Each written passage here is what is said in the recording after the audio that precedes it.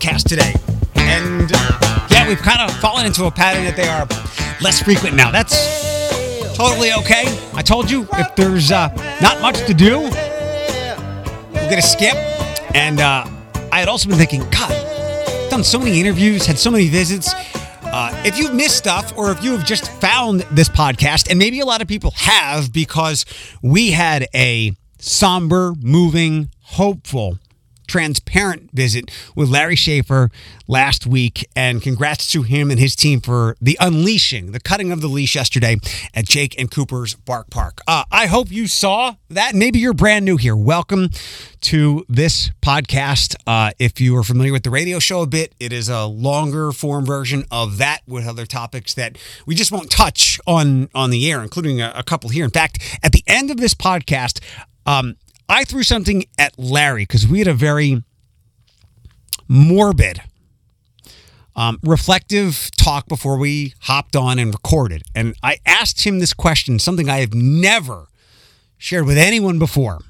I'm going to leave that thought experiment for you at the end of this podcast, but it's good to have you here. Might not be every day from now on, but again, there's plenty to go back and listen to. Lots of fantastic local people in our community, usually doing really good things or getting us really good answers about things happening in our community. One really good thing that's finally happened, you know that I have wanted more nutritious food in food deserts, in mostly Toledo here. And my idea was, we have all these sensational food trucks. Why can't somebody have a food truck or rip out whatever, an old school bus, take all the seating out and be a mobile farmer's market? That seems like an easy idea. You farmers, you take your stuff to farmers markets. What about going into underserved communities? And when I say underserved communities, like, I think that's great.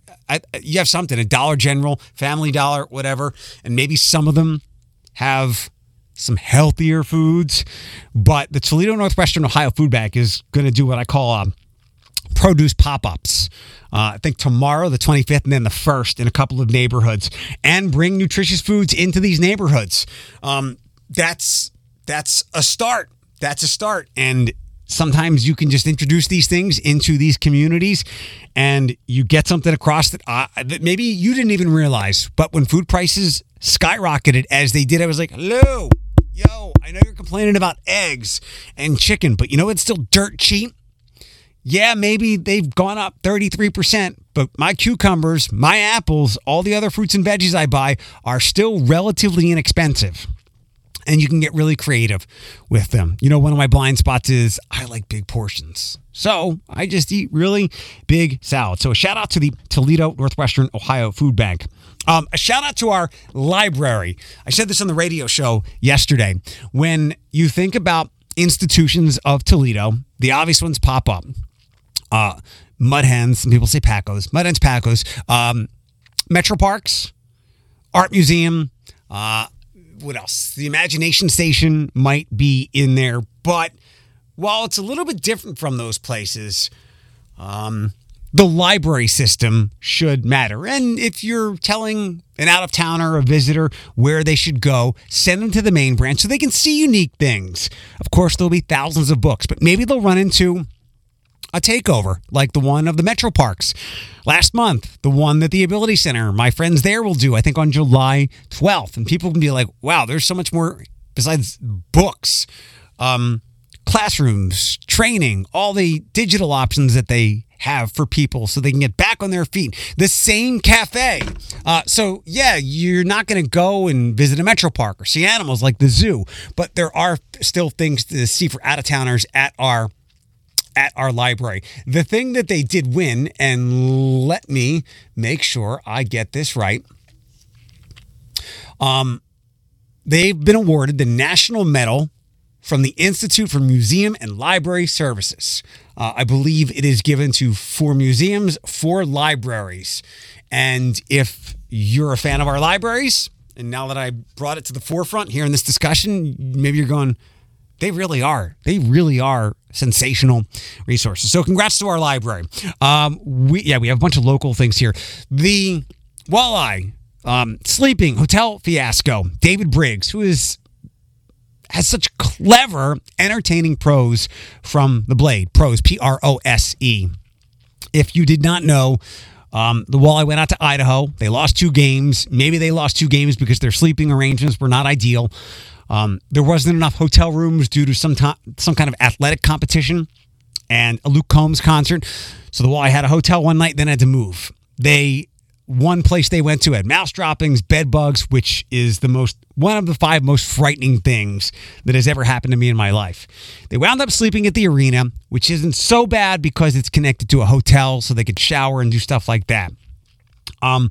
David Briggs pointed out that Idaho has had the best record in the league, so everybody was going to come see them, and they likely knew when.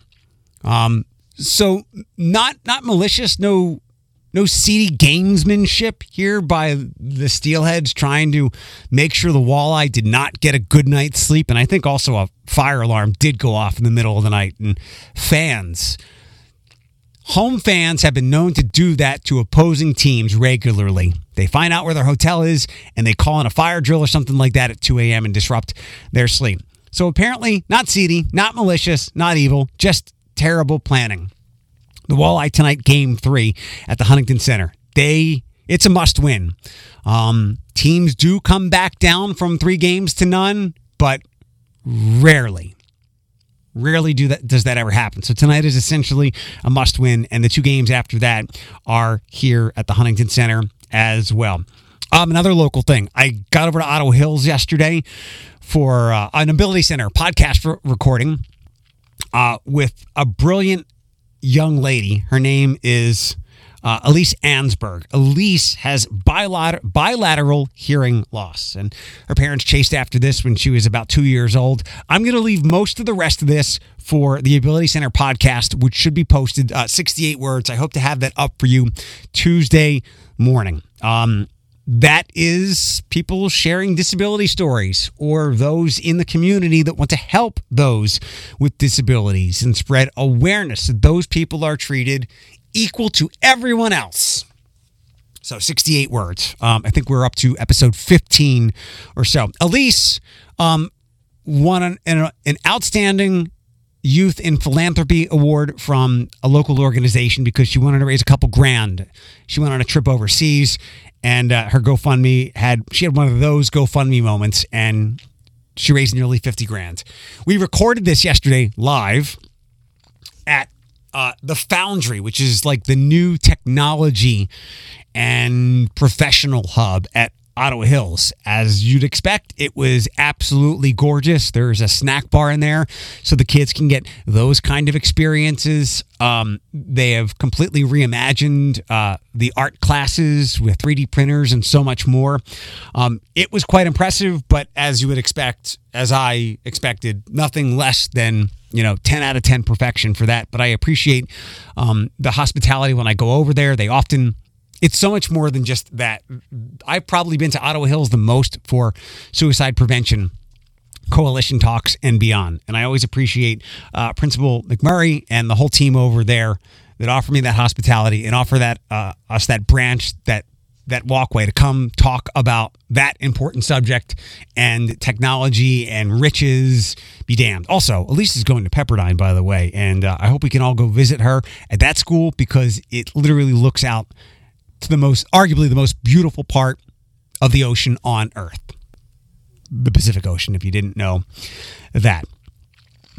2 more things to tip on. Have you seen this Bravo drama? In fact, it didn't blow up as much as I expected, where the news is reporting on it, and it was ubiquitous. You could not escape it. So Monday, I saw that Bravo had abruptly closed, and now there are pictures circulating of, Spirit Halloween and Family Dollar. People have photoshopped that on there. Last time I've been there was 6 years ago. Always thought Bravo was a pretty good meal, but haven't been there in years and years. They abruptly closed. This reminded me of, we did an old Morning Rush broadcast at Tilted Kilt. It was 2016 or 17. It was one of the St. Patrick's Day years I remember.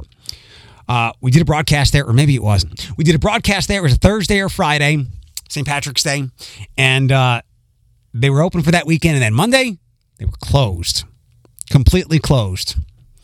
I asked, why did that happen? Why was there no notice? And I was told from people who knew about the restaurant industry, they do this because a lot of times the employees will take the liquor and a lot of the expensive things.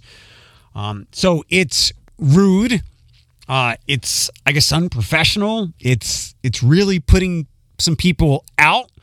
And it was kind of grubby that they stayed open for St. Patrick's Day weekend to get every cent that they could, because obviously they knew it was going to be very busy. So from a business perspective, I get it. This really does fall into my motto of I understand, but I don't agree, or I agree, but I don't understand. As with a lot of laws in life, we have the laws and rules for the few people that would break them, and unfortunately, they make things problematic for everybody else. So Bravo closed, and obviously the employees, I think they were notified the day before. They had to come in for a meeting from some manager or whatever. And all these people were let go. A young lady, Brittany Zapata, I believe, took a picture of this letter she was asked to sign, basically absolving Bravo and whoever their overall owner is, their corporate overlord, absolving them of paying unemployment and anything else. And it looked like it said they'd give them 2 weeks' wages or something like that. And actually, it was a pretty janky letter. It looked like it was written by like a low-level manager. I will show you a corporate termination letter. I have several of those. This was not that. And this was like, it was like hastily written by a middle manager on his way to notify these people they were going to be let go. So again, I understand, but I don't agree. But this is a common thing. And there was one guy that tried to take up the cause of explaining to this girl and to others why something like this happens. Is there a way around it? I don't know. Because let's say more, and this is, I think, really a chain thing, where mom and pop owners are a lot more thoughtful to their employees. Where, the Glendale Garden Cafe, they had the fire. So instead of displacing those people, they brought them over to the Reynolds location and expanded their hours. So I get that mom and pops are more likely to be helpful to that. But the one time a chain doesn't chain up the doors and boot everybody, they could lose a lot. And you could say, well, they're a corporation. They're evil and they're taking people's money anyway. Okay. People are still stealing though. I look at it from this perspective, like they did you a favor.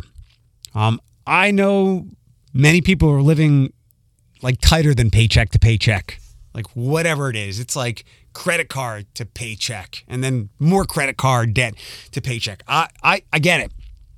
I'm understanding of that.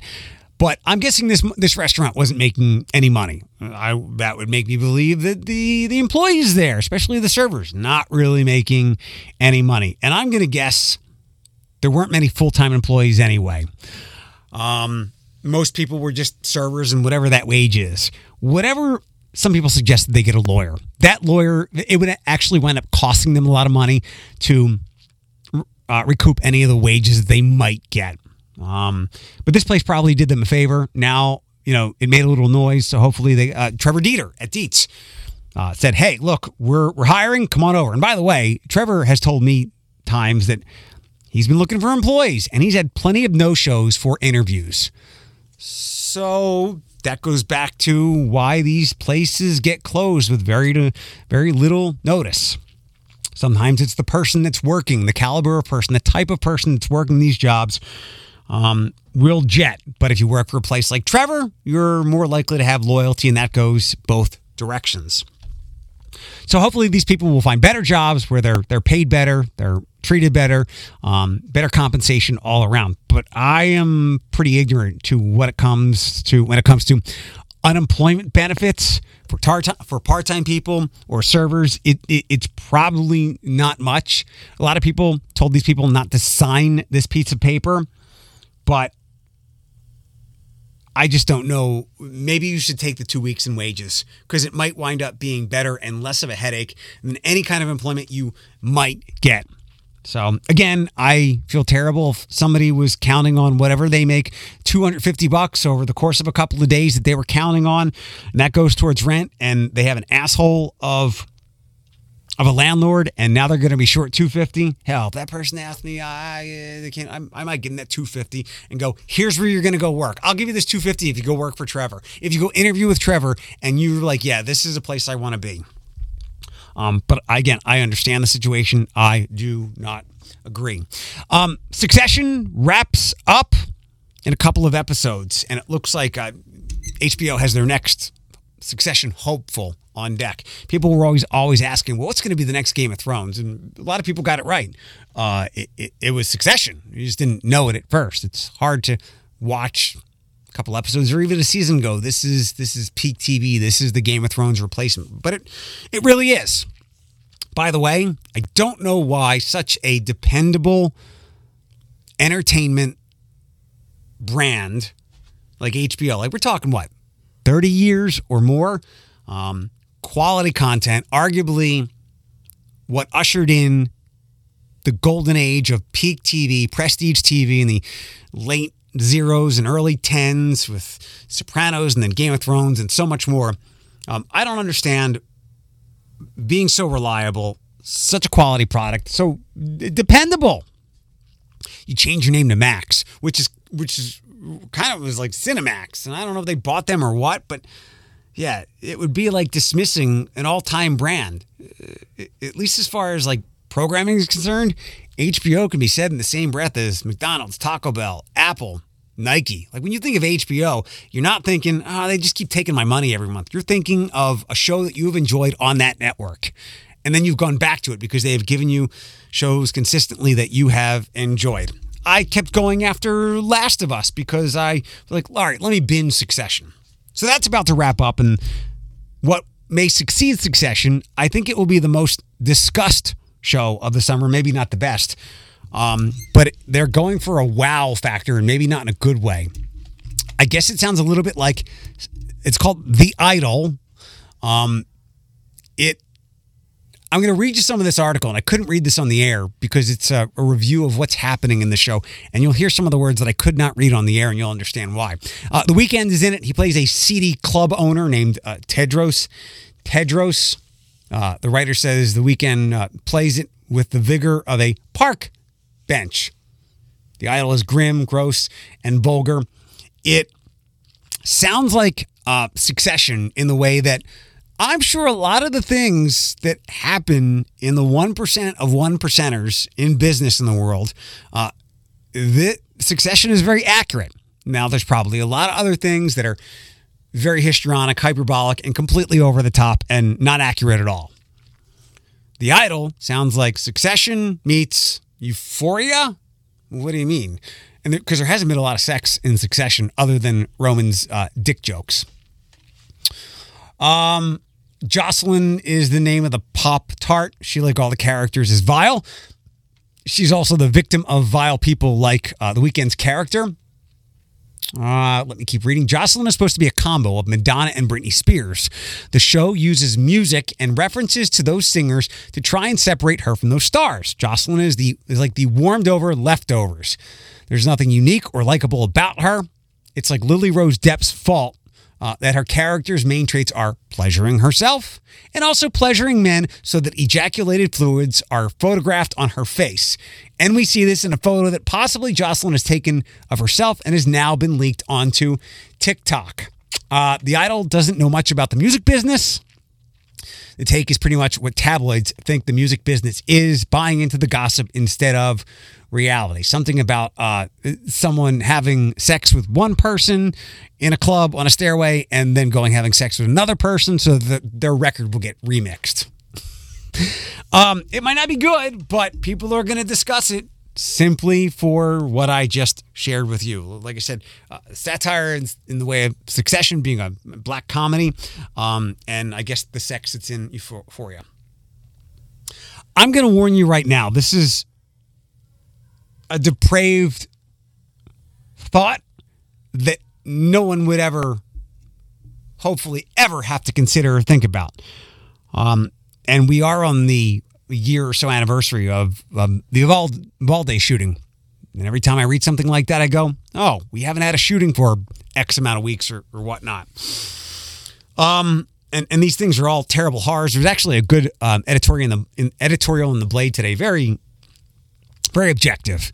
Bringing both sides together. It's the guns. It's the mental health. And she wrote, I think it was she, not a local opinionist. It's both. In fact, it's everything. In fact, she made a note of of the horror that I am terrified of at the end of the article. Something along the lines of, take all the guns away. Remember this one where this dude ran over people. When you have broken people, they're going to do broken, horrific things. That's not in line with, well, if we take away all the guns, only the criminals will have them. No, bad people will find ways to do bad things. So let's try to fix them, like getting them nutritious produce pop-ups in their neighborhoods. I thought of this, I don't know when it was, sometime when Floyd and I were together. Maybe it was during the Dayton shooting. And I asked this to Larry Schaefer last week. And again, I've never uttered this. It has never come out of my own mouth. And I even thought like, oh, this would be a good morning show topic. But I was so thankful that we didn't do it because it just hurts too many people. And I sit and I look at Bethany and I see the fear that she has working at a school. Every time something like this happens, she retreats into protection mode and fear mode and safety mode because she knows that this could happen because this is sadly the world that we live in. As I've always said, my dad had to get under desks because the world he lived in was one where there were nukes. In the 80s and 90s, you thought you couldn't go anywhere because there were serial killers everywhere. And now you watch those documentaries. Now, there was the terrorist era. We all thought we were all terrified to get on a plane or go in a big building because of 9/11. Now we're in the school shooter era. This is the question, and I will just leave it as a thought experiment. Let's say that the parents are not wholly to blame for these monsters. Because again, there are times where your kids, your neighbors, your family members, your friends, your kids, these people are under your nose and you have no idea some of the horrors that they're up to, what they're thinking, how broken their brains could be, and how they got like that. It could be coming from the household, but it could be coming from other places as well. You might have listened to the podcast with Larry where I gave him my analogy. Like, people can hide their suicidalities in the same way that psychopaths, your neighbors, can wave to you while they're chopping up bodies in your basement, and then you're stunned that they did these things. And maybe that's a little hyperbolic or over the top, but you get my point. We have heard so many of these stories where they're like, there were some signs, but I never would have imagined this. So I'm going to ask this question, and I'm going to run for my life. No pun intended, seriously. And I mean no disrespect. And again, this is a depraved thought. What would be worse? To lose your child in a mass shooting, to lose your person, a person, in a mass shooting, or to be the parents, the partner of the mass shooter? To lose a loved one, that pain will never go away. Like with Larry, he will always think of his son, Jake. He's got Cooper around. And when Cooper's no longer around, he will probably feel immense pain because Cooper was his tie, his bond, his fusion to his son, emotionally and in so many other ways. But if you are the parents or the loved one or a partner of someone who creates this unconscionable carnage, they've ended lives. And you'll have guilt and so much more, wondering what you could have done. How could this have happened? And you'll live with that. If you're a decent person, you'll live with that on your conscience for the rest of your life. Thanks for being here.